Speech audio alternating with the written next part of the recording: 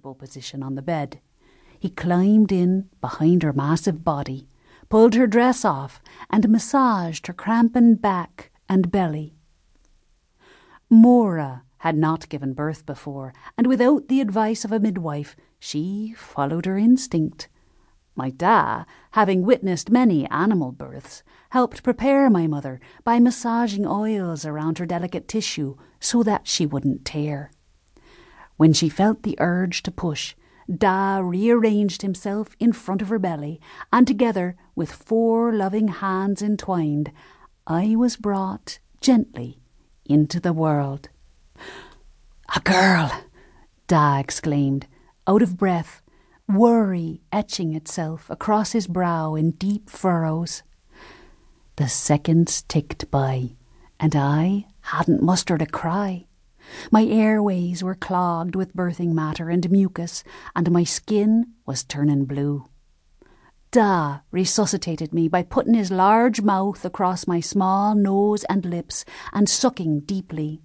Suck, spit, repeat. He did this several times to no avail. Finally, he held me upside down and whacked my back. On cue, I wailed, no longer safe in the warm confines of my mother's womb. The year was 1850, and I was blessed and named Tabitha Colleen Salt. Tabitha was my name alone, but Colleen was a tribute to my paternal grandmother, whose blessing and purse made it possible for us to be on American land, farming our small plot of acreage in Westchester, New York.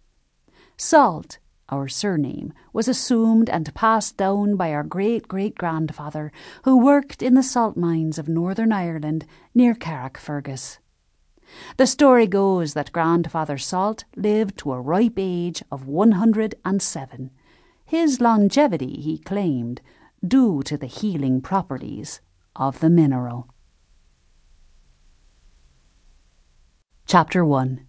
City Life, 1860. My head was itchy, particularly on the base of my skull and behind both ears. My fingernails had dried blood under them from the scabs I scratched open sometime during the night. Mamma was clawing at her skin too, not just on her head, but also on her woman parts.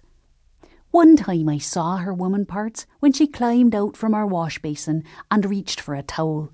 I didn't mean to look, but was curious and surprised to see a little puff of hair down there too.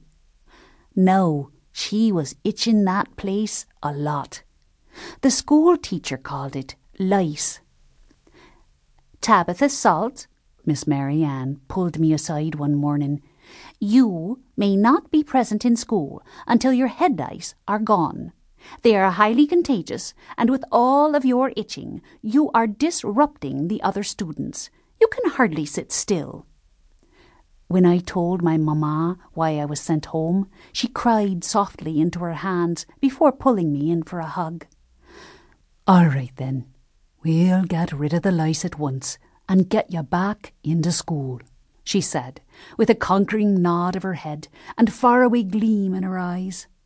If there was one thing my mamma was determined about, it was that I receive a proper education. She and my da didn't risk their lives on board the Emma Prescott in 1847, only to die from starvation or stupidity once on solid ground.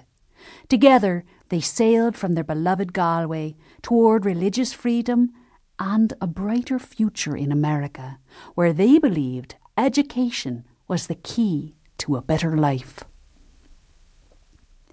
The lice came in on one of the shirts we laundered, which was not unusual given that our clientele included manky sailors and dockhands. The critters attached themselves to our hair and got into our bed sheets.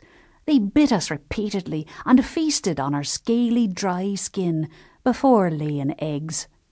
The nits were barely visible, so you couldn't pick them off or swat them away like a pesky fly.